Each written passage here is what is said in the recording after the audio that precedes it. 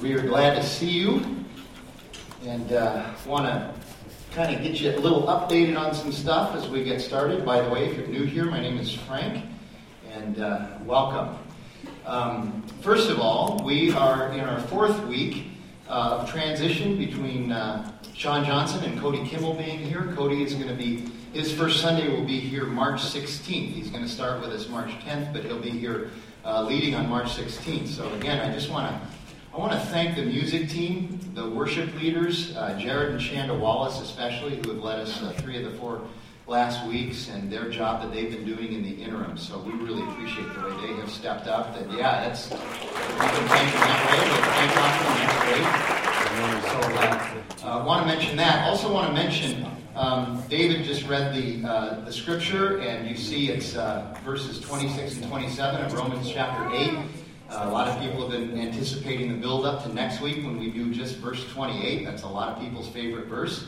And then comes 29 and 30, where that word that always brings all Christians together, the word predestined. All Christians just come together around that word. And so, anyway, here's what I want to challenge you on these next 3 weeks. These next 3 weeks, we dig into some incredibly deep stuff. And even though we're only doing 5 verses in the next 3 weeks, I want you to understand that we won't be able to get to it all. And we may generate more questions than we're able to answer in the next 3 weeks from up here. And so I am encouraging you to get into your redemption communities and dig in further and wrestle with these concepts, with these texts, with these verses. It would be very important for you to do that. Okay? A couple other things. Today is our church picnic. It's at 4 o'clock at Pierce Park, which is at 46th Street and Oak. It's right across from the Costco down there. And from 4 until, it gets dark and we decide that we've had enough, the church is providing the beverages, and then the food is going to be done by Short Leash, Short Leash is actually a gourmet hot dog company. So I'm sure they have hot dogs made out of all sorts of things, including normal hot dog stuff. But you'll be able to find something to eat. But these guys really specialize in that, and they're really good. And so I'd encourage you to be there. There'll be a lot of activities as well. And I believe there's going to be a Frisbee football game. There was last year. That was a lot of fun. Catch and volleyball and just people sitting around talking to each other. It'll be a lot of fun. So that's one thing. Second thing is, again, next Sunday we're going to be doing baby dedications in both services. And so please contact our office, Stephanie Shoemate at redemptionaz.com. Her email is in your bulletin. So contact her if you want to have your child dedicated. We'll get that done for you. Also, this coming Wednesday, we are starting, what is the date of this Wednesday? Is it the 26th? It's the 26th. We are starting a 6-week women's Bible study here at the church from 10 to 12. I believe there's child care provided, but if you're interested in that also, would you please contact Stephanie Shoemate. If you have any questions about anything in life, just contact Stephanie Shoemate. She'll be able to help you with that. Again, Stephanie Shoemate at redemptionaz.com. A couple other quick things.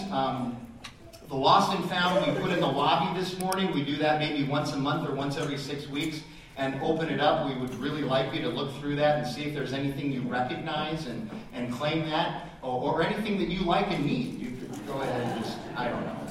Whatever. But the Lost and Found is out there, so we would appreciate it if you would check that. And then also, Redemption Church apparently has made T-shirts. And we got delivered the T-shirts, so we have these for sale in the lobby as well. We're just going nuts with all kinds of stuff. And in fact, I'm going to tell you during the message about a book that I have out there that's actually we're offering to those of you that think you might benefit from it for free. So let me pray, and we will get into Romans chapter 8, verses 26 and 27. God, we just thank you for who you are. We thank you that you are sovereign, you're majestic, and even we thank you for the mystery, which is where we really have to step up in faith, because that mystery is somewhat confounding to us, but we know that your word claims that you are good and you have a purpose, and because you're sovereign, that's all going to work together for good. And so we have faith in that. We have our hope in that, and we press into that. And God, as we look at this passage today, these 2 verses, we discuss a couple of things that are really important to the body of Christ. I just pray that you'd be with us. Your Holy Spirit would guide us, would bless us, would open our hearts and our minds to what's said. Help us to understand what it is that you're trying to help us to know. And God, ultimately, that you would be given all the glory. And we ask it in Jesus' name. Amen. So I want to just give a quick overview again of chapter 8. We've been in chapter 8 for 6 or 7 weeks, and we have another 4 weeks to go, including this Sunday. So chapter 8 is a big deal. So let me just give a quick overview. I haven't done this in several weeks. At the end of chapter 7, Paul presents us with the gospel in the clearest terms possible.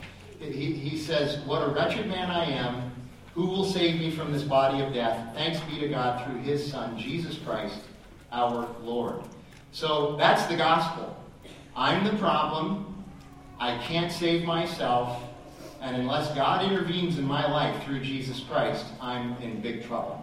That's the good news. The bad news is that we're in trouble. The good news is that God saves us through his Son. And then chapter 8 is all about our security as Christians, our security as believers in Christ, the fact that we cannot be defeated even though sometimes we feel like we're defeated. And chapter 8 starts with that magnificent verse. He says, "There is therefore now no condemnation for those who are in Christ Jesus." So it starts by telling us there's no condemnation. In 4 weeks, the last message on Romans 8 is going to be about how there's also no way that we can be separated from the love of God through Jesus Christ. So you have on one end of chapter 8, no condemnation. On the other end, we can't be separated from his love. And then everything in between is the understanding that we cannot be defeated because we're in Christ. We can't lose. We're battling, we're fighting, there's issues, but by the power of the Holy Spirit, we will be victorious. And so really chapter 8, a lot of chapter 8 is about the Holy Spirit. We talked about how the Holy Spirit was only mentioned 4 times in Romans up until chapter 8, and then in chapter 8 it's mentioned 15 or 20 times. And so chapter 8 is about not our power, not our ability, but about the power and the ability of the Holy Spirit who dwells in us now. And if you look at chapter 8, you see that kind of through the first 16 or 17 verses, what we see is the work of the Holy Spirit in our lives. But then today, we really see that shift in these 2 verses, 26 and 27, to what you might call the ministry of the Holy Spirit in our lives. The Holy Spirit, Paul describes him as ministering to us in these verses. Now, he's always ministering to us, but it's very specific in these verses. So I want to read the verses again. They are magnificent verses, and I know that some of you are coming up and saying, you say that every week, Frank, that these are magnificent verses. I know. This week I really mean it. These are magnificent, magnificent verses, okay? Likewise, the Spirit helps us in our weakness. And we look at that and we go, okay, what weakness is he talking about? Is this some small isolated weakness, or is this a general weakness? We'll talk about that. But the Spirit helps us in it. For we do not know what to pray for as we ought. Can I get an amen there? Have you ever struggled in your prayer life? What to pray for, how to pray? Okay? Well, Paul says right here, we're not sure about it, but the Spirit himself intercedes for us with groanings too deep for words. What does that mean? We'll try to get a look at that as well. And then verse 27. And he who searches hearts knows what is the mind of the Spirit, because the Spirit intercedes for the saints according to the will of God. And so what's interesting about this passage is we have 2 topics. Other than the fact that the Holy Spirit is at the center of this, and we need to talk about that, we have 2 topics here that Christians for years have struggled with, and that is prayer and God's will. And so we're going to look at both of those things within the context of the Holy Spirit ministering to us, and so we're going to be really busy. And so I've already kind of asked it, does anybody ever struggle with prayer? And the answer, of course, is for most of us, yes. One of the scholars, one of the commentators that I read, wrote this about prayer. I found it really encouraging. Prayer is kind of like learning to be a player in a symphony. It takes time and effort. practice, and patience. There are plenty of mistaken notes and some groans too. But there is progress and joy and encouragement, since God is conducting the perfect heavenly symphony, and the Holy Spirit continues unabated to prepare us for the day when we will be able to take our place in the divine orchestra. In the meantime, we can know that the Holy Spirit, the Paraclete, the Helper, the Advocate, God Himself, is by our side as a wise and faithful teacher. And so we're going to start by leaning into that idea of prayer and how the Holy Spirit helps us. And so we'll start with that first tiny little sentence. There's a lot there. Paul says, likewise, the Spirit helps us in our weakness. Now that word likewise means in the same way. And you might say, well, what exactly is he referring to? In the same way as what? Certainly he's referring back to verses 22 and 23 in Romans chapter 8. Let me read those to you. He's referring back to what we talked a little bit about last week, where Paul writes, for we know that the whole creation has been groaning, there's that word groaning again, groaning together in the pains of childbirth until now. And not only the creation, but we ourselves, who have the first fruits of the Spirit, we groan inwardly as we wait eagerly for adoption as sons, the redemption of our bodies. So that likewise is specifically looking back, certainly to those verses there, that the Spirit is helping us as we groan and wait patiently, but also eagerly for the redemption of our bodies, for the second coming of Christ. But also, it also refers to the totality of the work and the ministry of the Holy Spirit in our lives. So it refers to everything that Paul has said so far in chapter 8 about the Holy Spirit. In the same way that He empowers us to put sin to death, in the same way that He's empowered us to be adopted by God as His kids, in the same way that He gives us peace and grace and to help us and to encourage us when we suffer, in that same way the Holy Spirit helps us in our weakness. And now we get to that word, weakness. What does that word necessarily mean? What does it refer to? And this is interesting as well.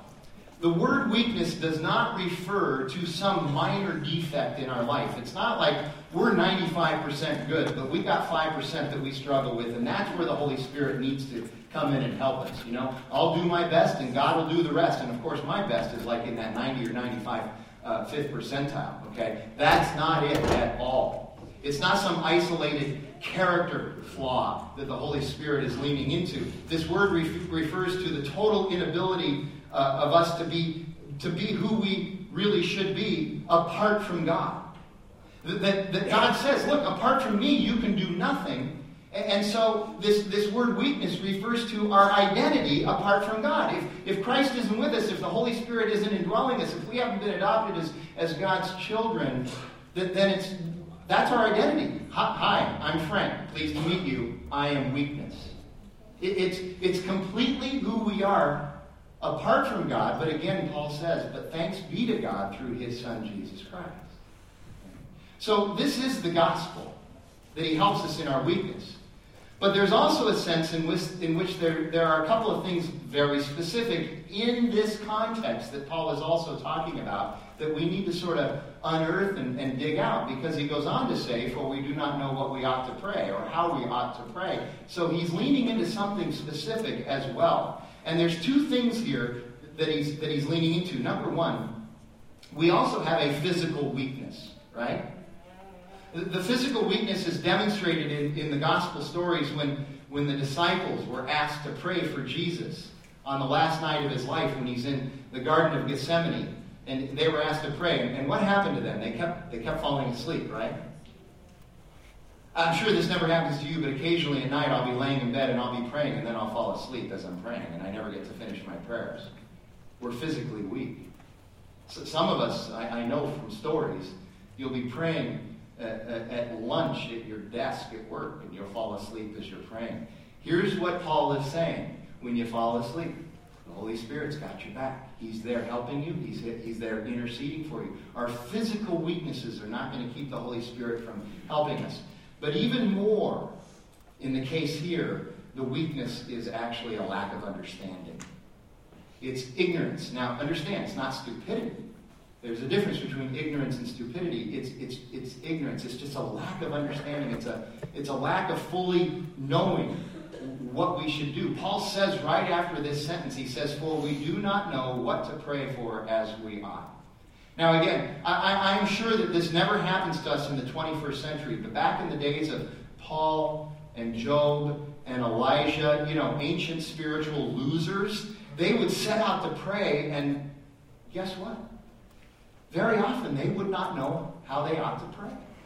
And these are Bible heroes of ours. And I want you to think about this. I'm going to run through 4 real quick, because this should help us. This should encourage us some. You look at Job. Job was described by God in the Bible as no one on earth like him. He was so righteous that there was no one on earth like him. This was one righteous guy, was Job. Yet he was confused and he struggled in prayer. In chapter 7 of Job, Job is praying in what I would call verbal gropes. And it sounds a lot like the way we pray for it. We pray, "God, what's going on? What am I supposed to say?" Then there's Elijah. Elijah was a man of incredible courage, a great man of God, and we love to tell the stories of Elijah when he's on Mount Carmel and he just killed it against the 850 prophets of Baal. 850 guys he takes on Mount Carmel, but then physically fatigued, emotionally drained, he runs in great fear from Jezebel. Again, I'm glad that none of us ever get tired or depressed or have to run from crazy women named Jezebel. I'm glad we never have to do that today. What does Elijah pray for in the midst of that? He prays, "God, just take me. Just kill me." That's what he prayed. Esther, one of my favorite Bible heroes. But she was, at one point, even though she wasn't necessarily a willing participant, at one point she had gotten so attached to the comfort of her position in the palace as the queen, that when Mordecai, her uncle, came with her and said, "We've got issues and you're the key to this whole thing," she was confused about the spiritual and political steps that she was going to have to take and didn't exactly know what to say or what to do. And only after great wrestling did we see that she had some measure of light, and yet she proceeded not in complete confidence, but simply saying, "Well, I'm going to have to go do this, and if I perish, I perish." That was her prayer. "Well, I'm going to do it, but if I perish, I perish." One more guy. This is one of my favorites too. This is a New Testament guy. This is a guy named Jairus. And we find his story in Mark chapter 5. Jairus had a 12-year-old daughter who was dying. She was critically ill. She was on her way to dying. And when you have a situation like that, you tend to get, you'll try anything. And so he heard about this guy Jesus, and so he ran to Jesus and he said, My daughter is perishing. Would you please come and save her?" And Jesus said, "Yes, I will come." But the problem was that there was a huge crowd around Jesus that were pressing up against him. And so as he was working his way to Jairus' house, it was really slow going. This crowd was waylaying him. And then Jesus got waylaid even further because this woman comes up who's been bleeding nonstop for 12 years. And this is a woman, we're told, who's gone to all the doctors, and she spent all of her money trying to fix this bleeding problem, and yet she's only gotten worse. And now she's also desperate. And she believes that if she just touched Jesus, maybe she could be healed. And so she touches Jesus, and she's healed. But then Jesus gets into a conversation with her too. So now he's not only going slow, but he's stopped, and he's talking to this woman. And you can just sense Jairus is standing there going, "Come on, man, she's chronic. I feel for her. But you can come back after you fix my daughter. She's critical. She's dying. You can come back and talk to this woman later." And you can just sense his impatience. And then finally, Jesus and Jairus are back on their way. And then somebody runs up to Jairus. And what I would say is one of the least compassionate statements ever recorded in the Bible. The guy says, "Hey, your daughter is dead. Don't bother to teach her anymore." That was it. And Jairus collapses. And Jesus walks over. He's got Jesus there, and Jesus walks over and he says, "Do not be afraid, only believe. But Jairus, in the midst of all of that, was confused and didn't understand how to pray or how to behave or how to act, which is certainly understandable.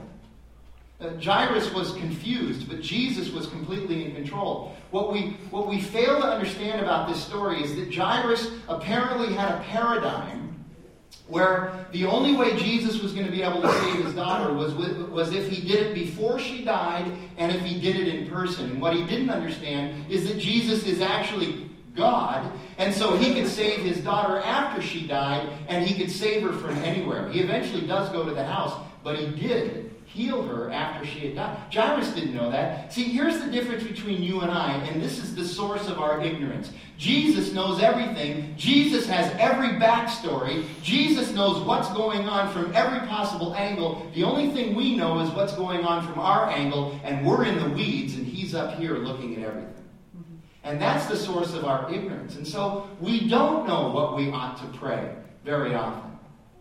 Sometimes our prayer is very simply, what should we pray, God? And I want you to begin to see this. Many of us are so certain that confusion and trepidation and ignorance and uncertainty and weakness about prayer is a strictly us and a strictly 21st century or maybe even 20th century phenomenon. And it's not. If you've ever thought, why can't I be more like Job or Esther or Elijah? I would say, you are. You are them. Because Job and Esther and Elijah weren't who they were because they were special, but because God is God and he worked through them. And so the Holy Spirit literally comes alongside of us and helps us in prayer.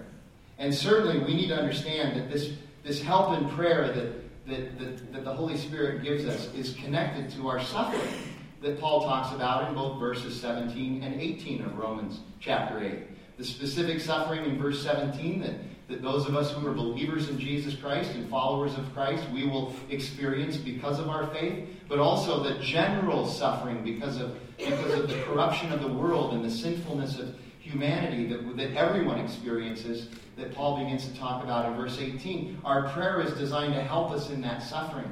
And we need to understand this is not a passage about how we don't have to pray.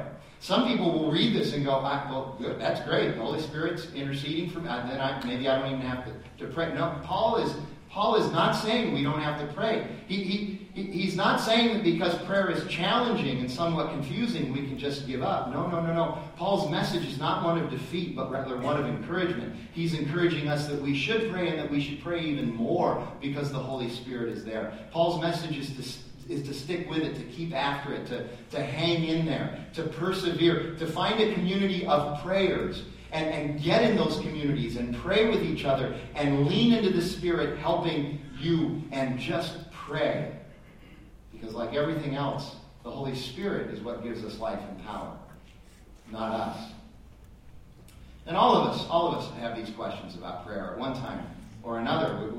What if I do it wrong? Sometimes, I've admitted this before, sometimes I won't pray because I'm a little afraid that God won't answer yes. And I really don't want to hear him say no to me. So I don't have to fear rejection or disappointment if I just don't pray. That's a lack of faith in the understanding that God might have actually something better for me because he knows all the backstories and he might be able to work something more to my advantage. My frustration and my anger in life is always about not trusting God, ultimately. And so we ask these questions. What if I don't get what I pray for? What if I do it wrong? Here's another one. What if I actually do get what I pray for? Some of us have learned that we need to be careful what we do pray for, because he might go ahead and give that to us. Will my prayers be heard? Will they be effective? And how will I ever know if God is sovereign? Does prayer even make a difference? Yes. Paul says those are legitimate concerns and legitimate questions, and the answer is always, does not lie in you and me, but it lies in the power of the Holy Spirit in us. Paul says the Holy Spirit himself helps us in our weakness by interceding for us with groans too deep for words. So that word helps. In the Greek, it refers to a person who comes alongside of you in order to take part in the heavy load you have and to help you bear that load. I partner a lot with a ministry called Alongside Ministries. It's a prison ministry that helps men and women who are in prison the last couple of years of their sentence go from transition from prison into assimilating back into the world and back into the culture and trying to do it well and successfully and effectively and not re-offend and have to go back to prison. And they call themselves Alongside Ministries, and that's where they got the name of their ministry. It's from this Greek word that we translated as helps. That's where they got it. And that's what the Spirit does for us. He's alongside of us. Shoulder to shoulder, face to face, back to back, all three of those. And he does this by interceding for us. That word means to plead another's case, to advocate on behalf of another, someone who may not even be present. You're advocating for someone who may not even be there. Man, that last prayer I prayed was done so poorly. I don't even feel like I prayed, and I don't even feel like I was there. Again, the Holy Spirit's got your back. That's what Paul's saying. He's got your back. I would even say that we can look at these verses and understand that this idea that we talk about sometimes in the church, where people will say, hey, you can rest assured, God is never going to give you more than you can handle. Don't worry, He won't give you more than... Have you ever felt like God has given you more than you can handle? Of course. I can't tell you how often I'll talk to somebody doing pastoral counseling, and they'll bring that up. They'll say, and people tell me all the time, God will never give me more than I can handle. And I'm shaking my fist at God saying, you must think an awful lot of me, God, because you're giving me way more than I think I can handle. The point is that God does give us more than we can handle. Because if it's only about how much we can handle, then we are the ones doing the work. We have the power. We are the ones who are worthy enough. And that is not what the gospel teaches. The gospel teaches that it's God, not us. So He does give us more than we can handle, but it's the Spirit who's come right alongside to help us because it's His power and not ours. So when we don't know what to pray, understand that's when we probably have more than we can handle, and that's when the Spirit is at His most effective in our lives if we would lean into Him and trust Him and rely on Him. I have a friend a few years ago, younger couple. They had one child. She was pregnant with their second. Both of them had jobs, but they were in financial trouble. In the same week, they both lost their jobs. She's pregnant, no income now. Their house goes into foreclosure, and they began to pray. This was their prayer. They began to pray that God would take one of them because they did have life insurance. And so they felt like if God took one of them, the life insurance would bail the other one out. God gives us more than we can bear. And we don't know how to pray. And that's why God also gives us the Holy Spirit to be able to do that. There's times when you're unable to articulate your prayer as well. I have two daughters. They're 21 and 17. They have a pretty good command now of the English language. But when they were tiny, when they were little, they would walk up to me in full confidence.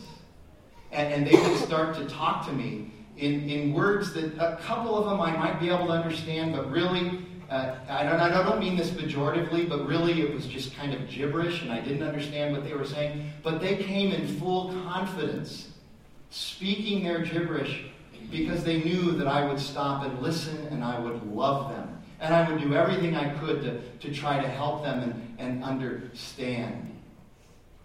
See, what we need to understand is that prayer is not a formula. Prayer is not an incantation. Prayer is submission. That's what prayer is. Prayer is recognizing who God is and who we are and realizing that we need the Holy Spirit to be able to help us to do this.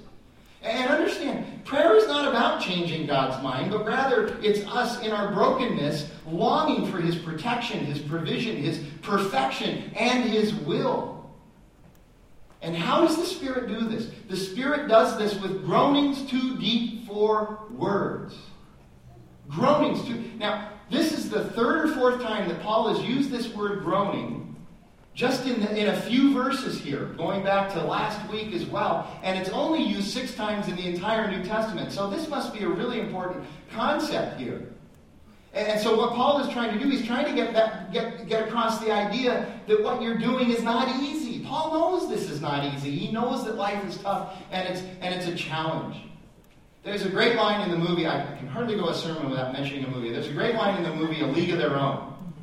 When Dottie, the catcher, who was the most valuable player in the league, goes up to the manager, Tom Hanks, and he's mad at her because she's quit. And she said, "It just got too hard." And he said, "It's supposed to be hard. The hard is what makes it great." Sometimes I feel like God needs to come to us and say, it's supposed to be hard. The hard is what makes it great, because then you lean into the Spirit and you actually see God working in your life. The hard is what makes it great. Our burdens are never to be scoffed at. That's what Paul is saying. Life is hard.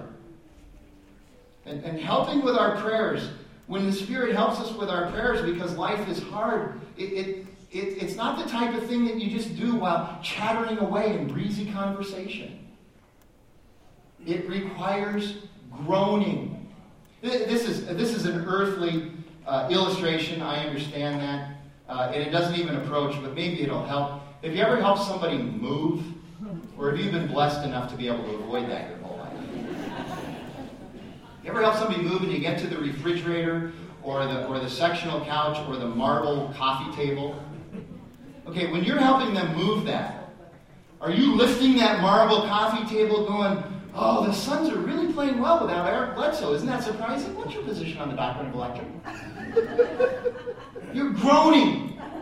You don't have time to chatter. You're groaning. It's a burden.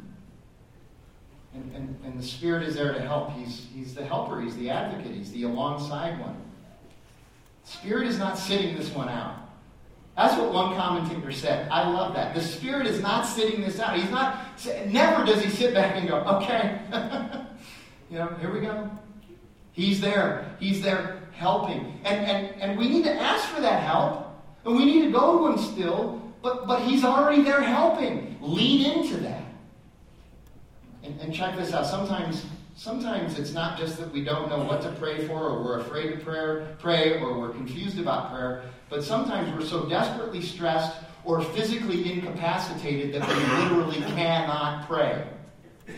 Spirit does it for us. Someday it's possible that you and I, at different times I'm sure, will be lying in a hospital room, and we will be in a situation where we cannot even talk.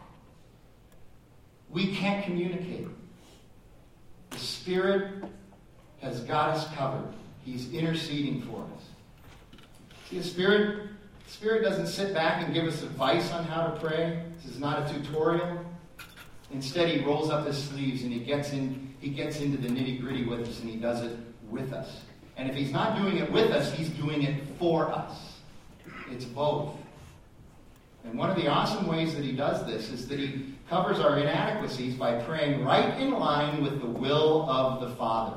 And there's our second challenging issue, knowing the will of God. I'm going to spend less time on this. It's not that it isn't as important, but I'm going to spend a little bit less time on this, and I would encourage you to get into your redemption communities and talk about this again, or have coffee with somebody. You can always call me for some pastoral counseling, and we can get you scheduled for that if this is something that you're really wrestling with. I understand that. But I want to, for those of you that like books and can be helped by books, my experience is that I like books and I can be helped by books, and I've read some books on this issue. I want to recommend some books that I think are helpful in this issue. Here's the first one.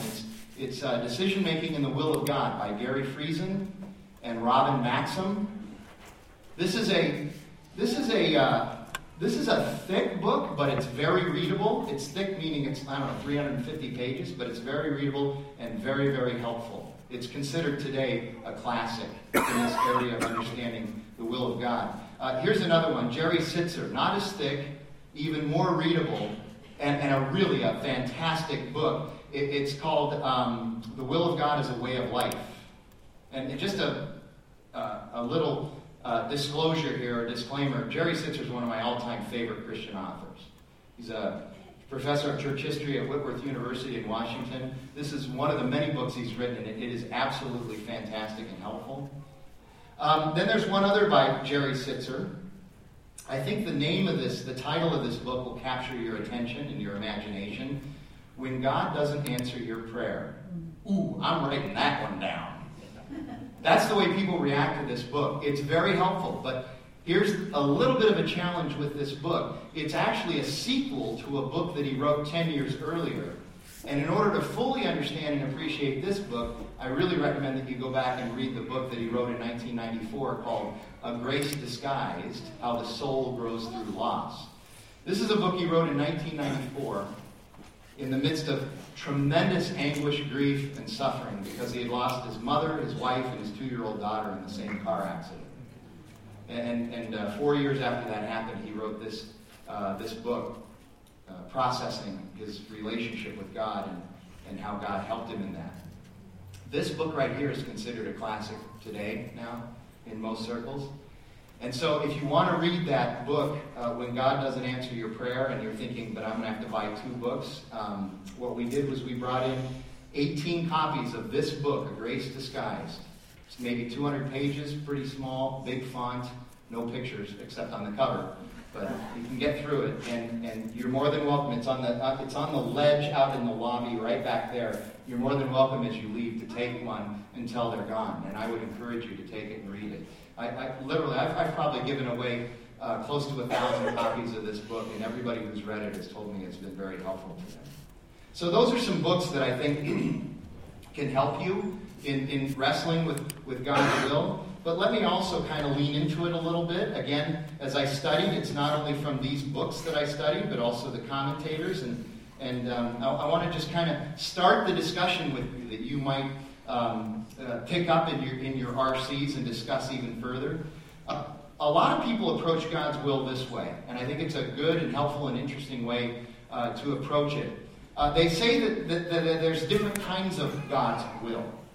And that the first one would be what they call God's sovereign will. God's volition to do what he determines to do. Sort of a thus saith the Lord kind of a thing. He's the creator. He's the sustainer. He's in control. He can move planets. It's his sovereign will. He's in control and he is in charge. If you want some good passages about his sovereign will, you can look. Remember during Advent, the 4 weeks of Advent, we went through Colossians chapter 1, verses 15 through 20. That's a great example of God's sovereign will. But these next 2 weeks, these next 3 verses we deal with. Great example of God's sovereign will. Let me read them for you. Starting in verse 28. And we know that for those who love God, all things work together. God is the one working them together for good. For those who are called according to his purpose. For those whom he foreknew, he also predestined to be conformed to the image of his Son, in order that he might be the firstborn among many brothers. And those whom he predestined, he also called. And those whom he called, he also justified. And those whom he justified, he also glorified. That's a good understanding of God's sovereign will. A good starting place, anyway. Then there's a second kind of will that we see in the Bible that God exercises and expresses, and that would be God's moral will. God's moral will is defined this way. It's what God desires from us as we are being conformed to the image of his Son, Jesus Christ, by the power of the Holy Spirit, rather than simply what he decrees. He lays out for us principles and what we might call praxis, the practice of life as a Christian. He lays that out for us. That would be God's moral will. A lot of Romans 12 If not all of Romans 12 is about God's moral will. Let me read you verses 9 through 18 of Romans 12, and you'll get an understanding of what we might call God's moral will. Paul writes, "Let love be genuine, abhor what is evil, hold fast to what is good, love one another with brotherly affection, outdo one another in showing honor. Do not be slothful in zeal. Be fervent in spirit. Serve the Lord. Rejoice in hope. Be patient in tribulation. Be constant in prayer. Contribute to the needs of the saints and seek to show hospitality. Bless those who persecute you. Bless and do not curse them. Rejoice with those who rejoice. Weep with those who weep. Live in harmony with one another. Do not be haughty, but associate with the lowly. Never be wise in your own sight. Repay no one evil for evil, but give thought to what is honorable in the sight of all. If possible, as far as it depends on you, live peaceably with all." So that would be a kind of a starting point to understanding God's moral will. But then there's this third one. And people call it something like this. It's God's specific individual will for your specific life. Your specific life. What is God's specific will for my specific life? And how did He communicate that to me? How is that expressed, and how do I live that out? In other words, there's a specific romantic partner for me. There's a specific job for me. There's a specific neighborhood or house for me. Gary Friesen, in his book, he says he calls this finding the dot. God has given us a dot, but He hasn't told us exactly where the dot is, and He begins to reveal that to us, and we got to find the dot. There's a dot out there somewhere that has our name on it. And you can kind of see where I'm going already, I think. This can be very frustrating and hopelessly subjective, right?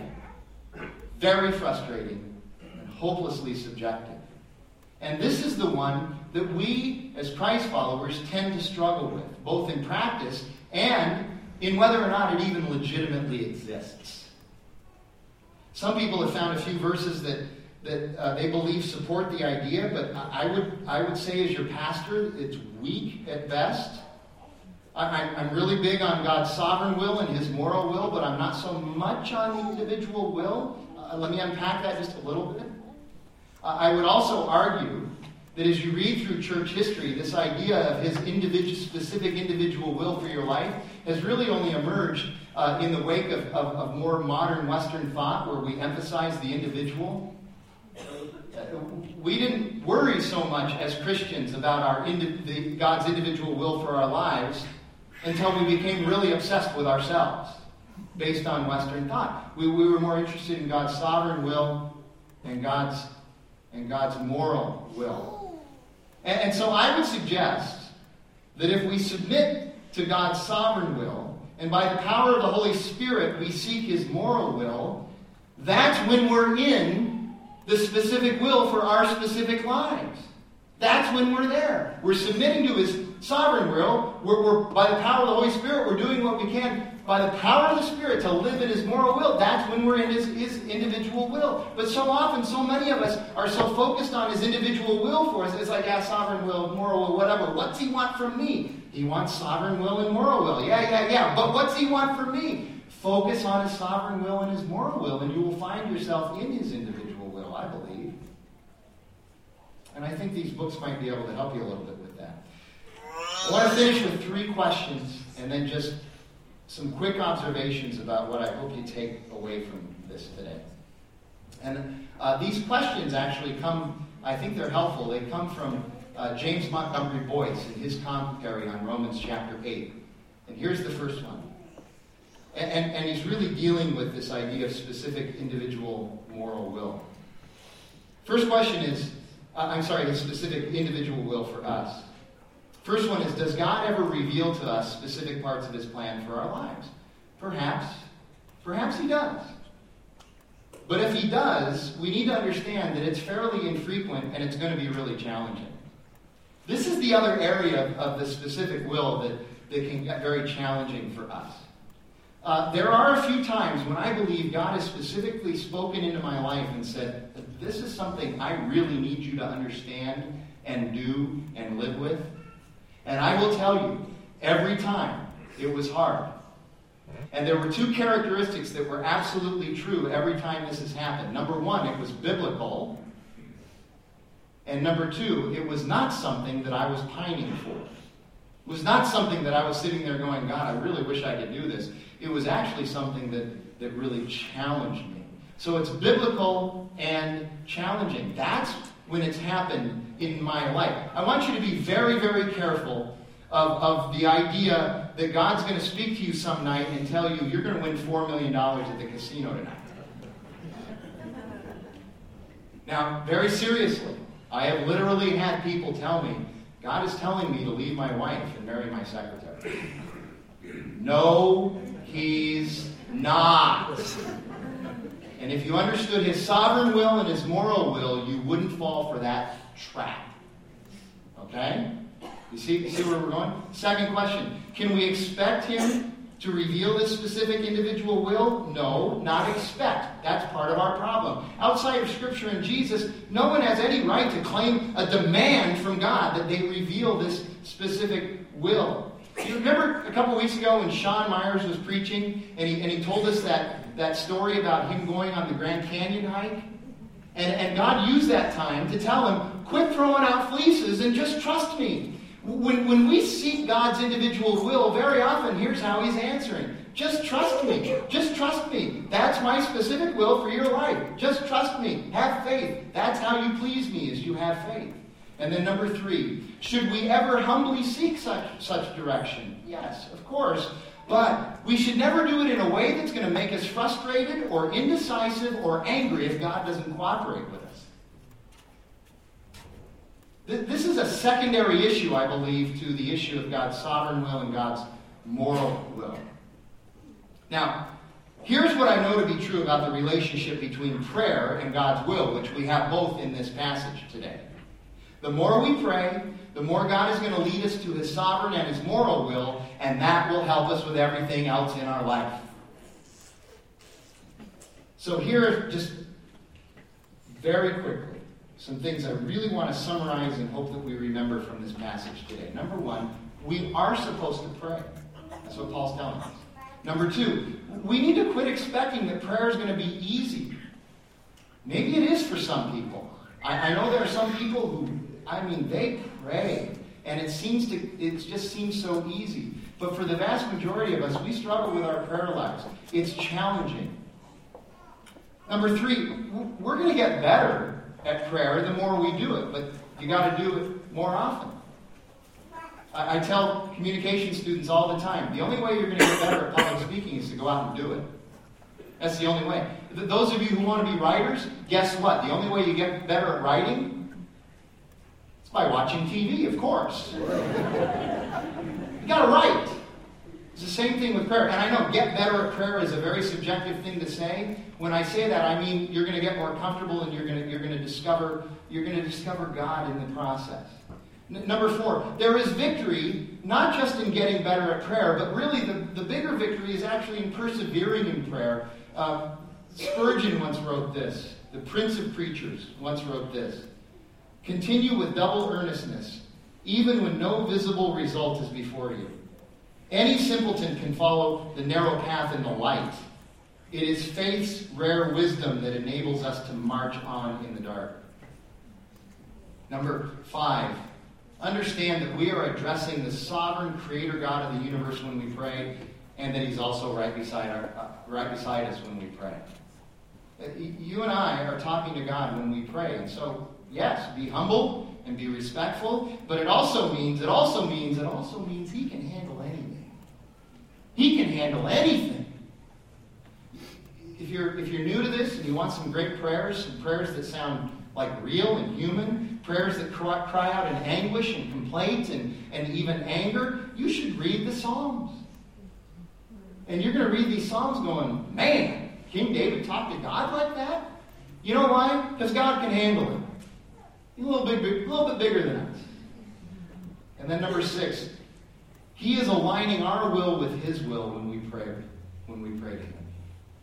That's what's happening. So often we believe that prayer is for the purpose of Him aligning His will with us, but the reality is that prayer is going to help each of us align our wills with God.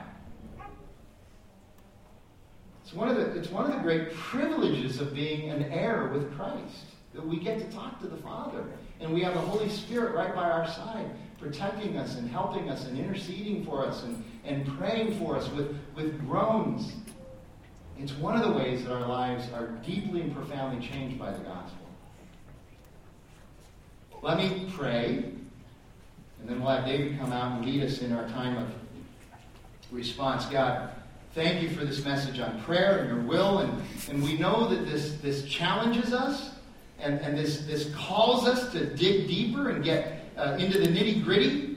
And so, God, by the power of your Spirit, because chapter 8 is all about your Spirit, and by the power of your Spirit, help us to do this. Come alongside of us as we joyously seek your face in all of this. We ask it in Jesus' name.